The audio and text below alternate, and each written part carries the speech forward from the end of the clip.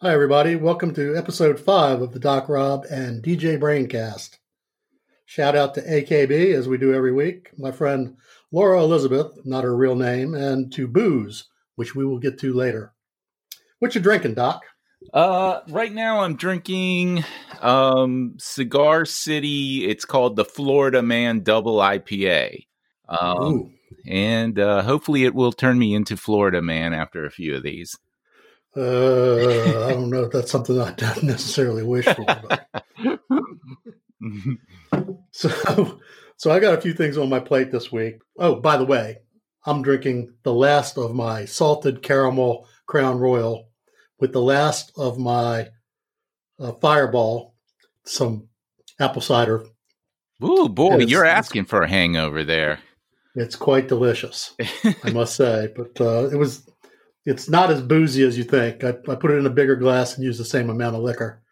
Just trying not to abuse myself. And we'll get to the whole alcohol abuse thing as we move through the podcast. But I've got a few things this week. I want to talk about the critical thinking that we were working on last week. And I never really could wrap that up to the extent that I wanted to. I want to talk about the Georgia runoff, more like the Georgia laugh my ass off. And liquor stores are raking it in, but at what cost? And we'd probably be negligent if we didn't at least mention pot decriminalization at some point during this podcast, even if we just take 2 minutes to carve it out and admit that it really isn't an answer. But I'll let you go first. Okay. The first article I wanted to talk about was one of these websites dug up the old high school yearbooks of Don Jr. and Eric. And of course, they went to these Tony private schools that actually print nicknames next to the yearbook picture. So the nickname for Don Jr. was Stank, and the nickname for Eric was Chode. I know what a chode is. I watch Beavis and Butthead. Well, I don't really know how they got these nicknames. It didn't really go into that. But the first thing I thought was Stank and Chode sounds like the worst buddy cop movie ever. So that would who would you star in that? Like Beavis and Butthead, of course. Of course. What was I thinking? The other thing I wanted to mention was the fact that Bill Barr appears to be jumping ship from the Trump train. Fortunately, his reputation has already been wrecked, so he should have just stayed on for the full ride. Yeah, he's pretty much untouchable at this point, I would think. Yeah. It's now he has Trump's death cult, basically apoplectic over him being unfaithful to their dear leader. But it'll be interesting to see. I don't think anything that Bill Barr does now will ever erase him from being a huge skid mark in the underpants of history. You know, some people were commenting this week on various social media sites, and the pundits were talking about how Trump is going to 86 Barr at the first opportunity. But I don't think he's going to do that. I really don't. I think that if you look at who's holding the not to use a pun, but the Trump card here, it's definitely Barr. The bus in that movie Speed would make so many lumps in Trump's back, it wouldn't even be funny. That's how fast Barr would throw him under the bus. Yeah. And the other thing is that, like, at this point, at this point, it's rearranging the deck chairs on the Titanic. It's like he should just ride this out, hope the story goes away, and concede. There's really no other ending to this except him leaving the White House. Well, that's a given, but the underlying motive of all this is to rake in as much money as he can for his coming defense fund with the Attorney General, State's Attorney in New York, from the Southern District of New York. Oh, yeah. Who I saw an interview with yesterday, who is pretty much licking her chops over the prospect of getting into Trump's finances. Oh my God. And the general public is licking their chops over, seeing what's going to come out of that story. Because right now it looks like he's talking about a 2024 run, but it's kind of hard to run if you're behind bars, but we'll see. Yeah, I imagine there'll be some kind of a plea deal with a felony. Yeah. But, rich guys always get off. Rich guys always get off. That's one thing that you can count on.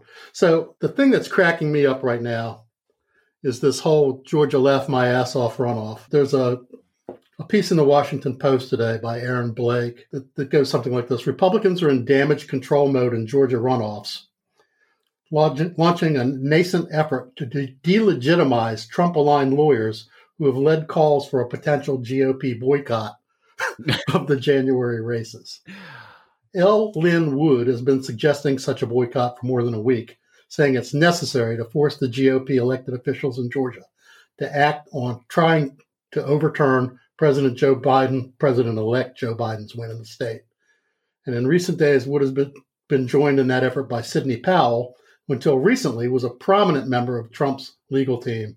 Stories have been cropping up in conservative media about Wood's past donations and support for Democrats. Some GOP officials have joined in suggestions that he's some kind of a sleeper agent seeking to hurt the Republican Party. They've begun distancing themselves from Powell, too, despite her having been on Trump's legal team less than 2 weeks ago.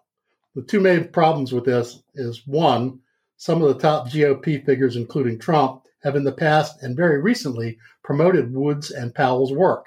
The other is that Trump continues to send very mixed messages about whether Republicans should or will turn out to vote. So they're in a rough spot there. Yeah. They're in a rough spot. And somebody commented today, it might have been one of the replies to this. You have a Republican governor, a Republican attorney general, Republican election board, and somehow or another they all conspired to let Biden win. Yeah. The whole thing's just ridiculous. I can't wait for this runoff. It's going to be, I think that there will be some new voters that are inspired to get to the polls for this after this shit show that Trump has been doing for the past several weeks. Yeah, I just don't understand. The Lincoln Project, who I'm sure you're familiar with, have been busy erecting billboards in Georgia right now.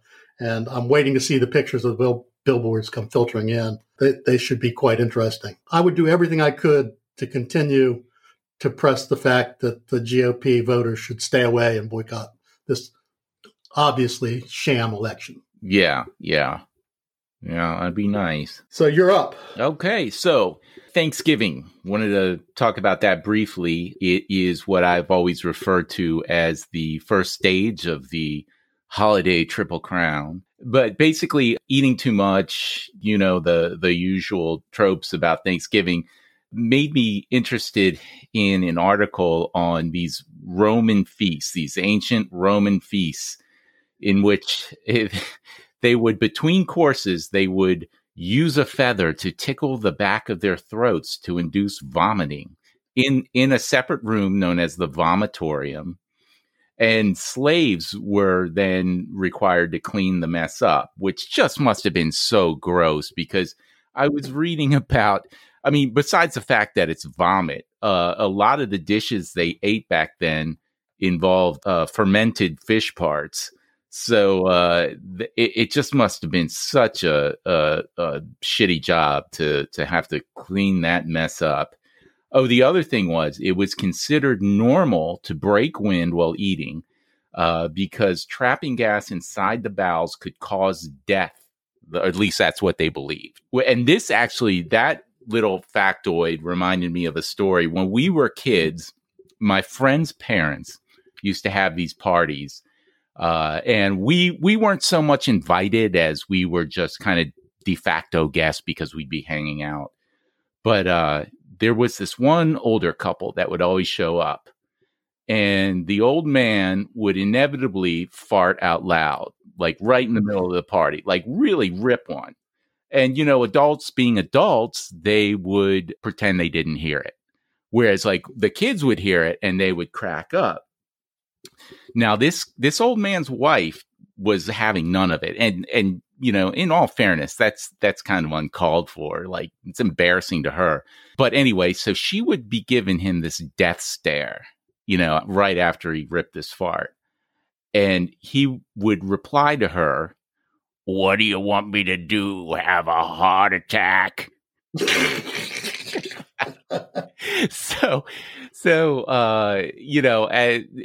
kind of goes back. Maybe he knew something from these ancient Roman texts that we didn't know, that trapping gas inside the bowels could cause death. But needless to say, as little kids, we would walk around farting out loud and then follow it up immediately with, "What do you want me to do? Have a heart attack?" It's funny. The British have an expression: better an empty house than a bad guest. and that's the truth. I adhere to that. But anyway, the one thing that I drew very much a parallel with modern Thanksgiving, besides the overeating, is they said the banquets ended with a binge drinking ritual in which diners discussed death. So, I mean, that just reminded me of, having to deal with all your drunken older relatives that are kind of pondering life. Maybe it's just me, but that's something that was never my favorite part of Thanksgiving. Well, the binge drinking was pretty cool, but I don't like getting into those kind of heady subjects when people are drunk. Yeah. Wait till you get older. So are you familiar with the festivals in Europe on December the 5th? And especially Germany and Bavaria? I am not. Have you ever heard of Krampusnacht? Yeah, now you mention it, I think I have heard that. With that, it has something to do with that Krampus character, with the horns. Well, this dates back to pre-Christianity in that part of Europe, and basically what it is while like most pagan holidays and pagan rituals got co-opted by Christianity. Right. This one didn't get completely co-opted. So on December 5th, grown-ass men get together and put on fur and horns and chase kids around with sticks and beat them for being bad. Sign me up. That's what my friend said. He said, "How is this not popular in America?" Oh, my God. So, anthropologists date the horned half-man, half-goat demon to pre-Christian times, and like visages appeared in various cultural holidays alongside the then emergent St. Nicholas figure. As Christianity spread, chains appeared on Krampus as a way to bind the devil.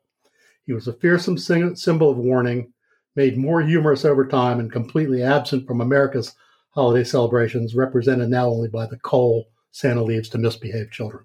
I thought I'd throw that in because it's Krampusnacht Eve right now, and I'm going to be cutting switches first thing in the morning. Absolutely. Looking for some kids to whip on. Happy Krampusnacht Eve. Yep. So I have a friend who manages a liquor store. I talk to her a lot when I go to the liquor store. Now, I, for one, am not drinking any more than I was before the pandemic. In fact, I'm drinking less than I was before the pandemic started. But apparently I'm in the minority. Take a guess at how much liquor sales are up year over year. 50%. You'd be shy by 30%. Liquor sales are actually up by 80%. Wow. Year over year. And her level of concern over her customer base is substantial. She said that you'd be surprised how many people come in here in the middle of the day, buy a half pint of gin or a pint of vodka, and they're repeat customers. They come in 4 or 5 times a week. And I just want to take a minute and ask everybody, are you drinking too much? And I don't want it to be Mr. Sober here because I'm anything but you might want to just take a deep breath and cut it back to 4 days a week instead of 7 or 8, which is where a lot of people seem to be right now. Right. Online alcohol sales are really exploding. And you can see why people don't want to get a DUI. And a lot of places, I guess we're going to go back to the peak of the pandemic situation where people aren't going to be allowed in liquor stores here pretty soon. I just urge everybody to do a self-check here. And I don't want to screw up anybody's weekend, but just be careful out there. It's easy to fall into a deep hole. I've been in that hole. Indeed. As a matter of fact, I've been intervened upon, and while it didn't work immediately, it did have a sobering effect that lasted about 6 or 7 months. Yeah. But I always thought that the liquor stores were, at least in Maryland, they were considered necessary services or whatever the phrase is for that, where they had to stay open because they realized. They're open, but it's one of those situations where they were only letting 2 people in at a time. At first, they weren't even letting you in the store. You told them what you wanted, and they went back and got it from the front door. Right. And my liquor store at least was delivering. They stopped doing that when restrictions were relieved a little bit. Mm-hmm. But they were doing a pretty bang up business for a while of delivering liquor. And I had several liquor deliveries myself, and so it's very convenient. But that gets me to the Congress today. The House of Representatives decided that pot decriminalization is nigh. Now, I don't know if it'll ever get through the Senate, at least not the Senate as we know it. No, that thing's dead on arrival. But I think statewide, just think of where we were 10 years ago and where we are now. Oh, absolutely. Okay. I mean, it's the tide is turning, and it's going to happen. It's going to happen in our lifetime. So, and that's something, being a child of the 50s and growing up in the wild 70s, you never thought would happen when people were getting locked up for a joint. Right. And people in Texas were doing 15 years for carrying less than an ounce. That's insane. Of course, most of them that were getting locked up were black, Mm-hmm. but you got to give Ralph Northam credit over there in Virginia. I mean, he acknowledged that right from Jump Street and said any decriminalization, anything on the pot front has to be met with at least some semblance of, what am I looking for here, of expunging the records of people who were busted for inconsequential amounts of pot, especially when people like our former John Boehner are involved in pot distribution and manufacturing now. Oh, yeah. There, he jumped right on.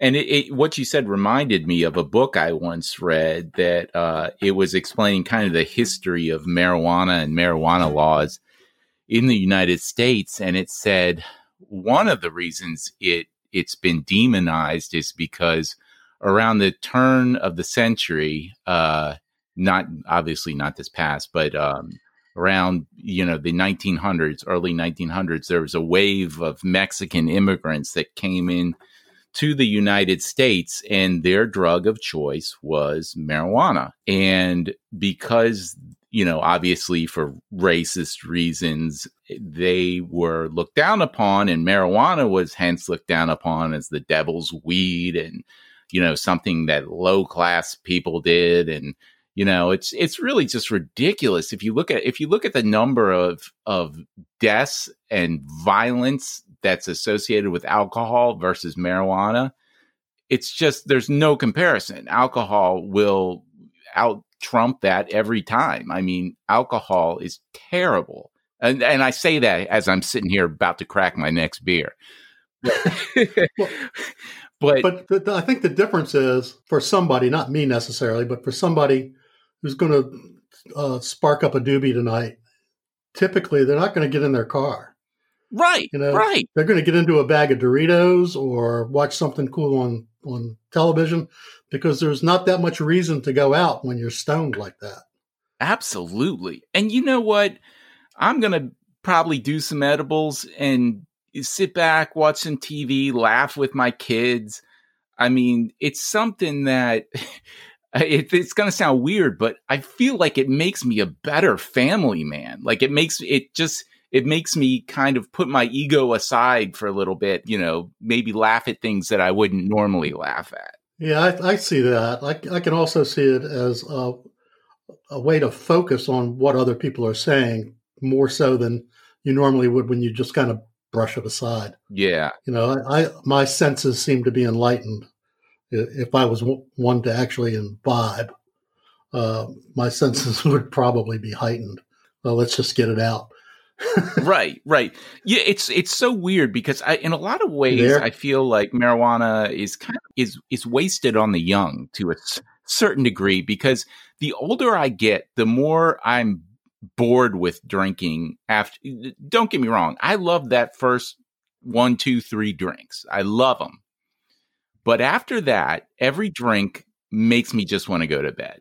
I get tired. I get bored, whereas like with weed, I'm kind of like, let's fucking turn on Pink Floyd Live at Pompeii, and stay up and fucking laugh and have a good time.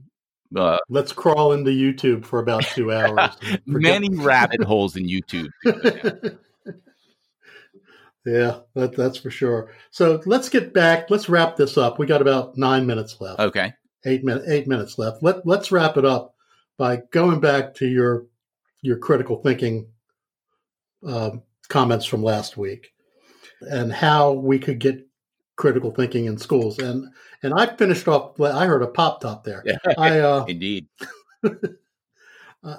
My theory and my issue with everything that you say has to do with history and the way history is taught in the United States. And one of these days, we're going to bring a teacher on with us to talk about the school year, the end of the school year, the emphasis on what is emphasized and what's not, how different subjects are treated in different parts of the country, how especially the war between the states, Civil War, the unpleasantries, whatever you want to call it, depending upon where you're from, tends to change depending on where you're from.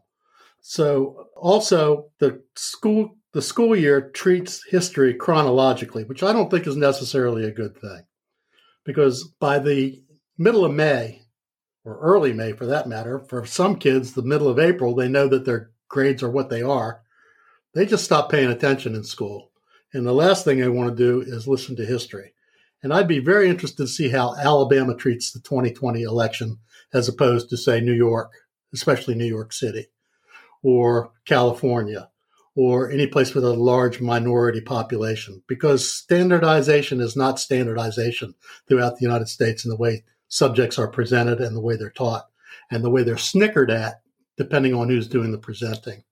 So I want to get a teacher on and talk about that, preferably someone in the administrative role, not necessarily somebody who's just on the front lines trying to get kids not to act like assholes. Right.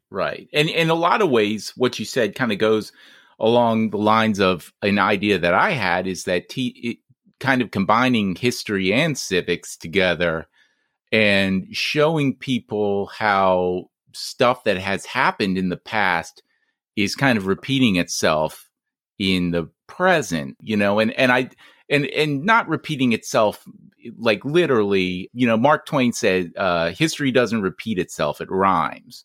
And you're just seeing so many similarities now with what Trump is doing to fascist regimes in the past, that I really think that it should be taught in a single class that can kind of tell you where we've been and show you how we're kind of at the same place in the present. How we got there in the first place and how we're not so far from that place again. Mm-hmm. Yeah, I would agree with that, but just think that that's a very, very large ship to try to turn around. You'd have, on the state level, you'd have a lot of pushback from a lot of people. I think many states are happy that the number of their students that can't identify the three branches of government is probably in the 20 percentile, but know all the Spanish words to the new Bad Bunny song. Yeah. That's disconcerting, but some of that falls on parents, and probably most of it falls on parents. If you live in a racist ass house with a bunch of ignorant people, you're going to be pretty likely to follow in their footsteps. Right. And like so many problems that we're facing now, it's like education is the only ticket out of it. And, if you can be the first person in your family to go to college and get exposed to new ideas, then that's great. We have to do something to make college more accessible to a greater number of people. Yeah, I agree with that. And then we have to do something about going home and having your drunk uncle say, "Hey, college boy. Yeah. You're so smart. You know the answers to everything." No, that's another story. Another week. Yeah. You want to wrap it up? You got anything? Yeah, one more thing. I was listening to a podcast tonight that, I'm obsessed with ridiculous conspiracy theories, but I've never heard this one before. Supposedly there are 25,000 followers on a conspiracy theory on Reddit that states Wyoming does not exist. And I had to Google this because I was like, no way. But anyway, there was an AP article on it. I'm not going to go into the details because we don't have time. But basically, in fact, the details aren't even important because you can sum it up in basically two sentences. They believe Wyoming does not exist because they've never been to Wyoming. God. And they've never met anyone from Wyoming. So therefore it does not exist. Couldn't you make the same argument about heaven and hell? Yeah, exactly. And these are probably the same people that would argue, extensively to the existence of heaven and hell. So yeah, that's just, if you want to lose faith in humanity, please Google Wyoming does not exist and see. How in the hell could I lose any more faith in humanity than I've lost in the past 8 months? Exactly. But yeah, I've never heard that one before. And these conspiracy theories are just getting more ridiculous as time goes on. That goes back to the critical thinking. Next week, I want to talk about, or in the next podcast, whenever we get around to it, I want to discuss the disgraced and pardoned General Flynn and his recent sedition attempts and where he really belongs. Piece of shit is what he is. He's worse than a piece of shit. Yeah. The good thing is, if he gets called before Congress to testify, he can be thrown in jail because he can't plead the fifth anymore. You can't plead the fifth once you've been given a pardon. Oh, nice. I did not know that. Yeah. You can't incriminate yourself if you've already been exonerated. Exactly. Right? Okay. Not exonerated. Excuse me. Pardon. Yeah. There's a big difference. Oh, yeah. There's a big difference. So I think that we've got plenty to go on next week. It looks as though the Trumpanistas are finally starting to scurry out of the White House. And I guess our biggest question in the next 2 or 3 weeks is how long will it be before the Romanian she-devil decides to slip divorce papers into the Donald's greasy little palms. Oh, come on. She loves him. Don't you realize how much money she could make writing a book? True love forever. I mean, if you tried to translate the noises that I just made, you'd be very unsuccessful. All right. Well, we got about 30 seconds left. Once again, I'd like to thank everybody for tuning in. Rob, thanks for joining me again this week. And thank you, DJ. In the coming weeks, I have a former makeup artist from CNN, a classical guitar player extraordinaire, John Shaw, and we're going to get somebody who went to the Culinary Institute of America, also known as the CIA, to join us here sometime in the next month or so. Awesome. And you have a friend in Maine that may be interested in this little endeavor as well. Yes, artist buddy. And I want to get Roger Powell in here at one point or another, too. Yep. All right. Well, that's all I got. Okay. Have a good weekend. You too. Thanks, everybody. Bye-bye.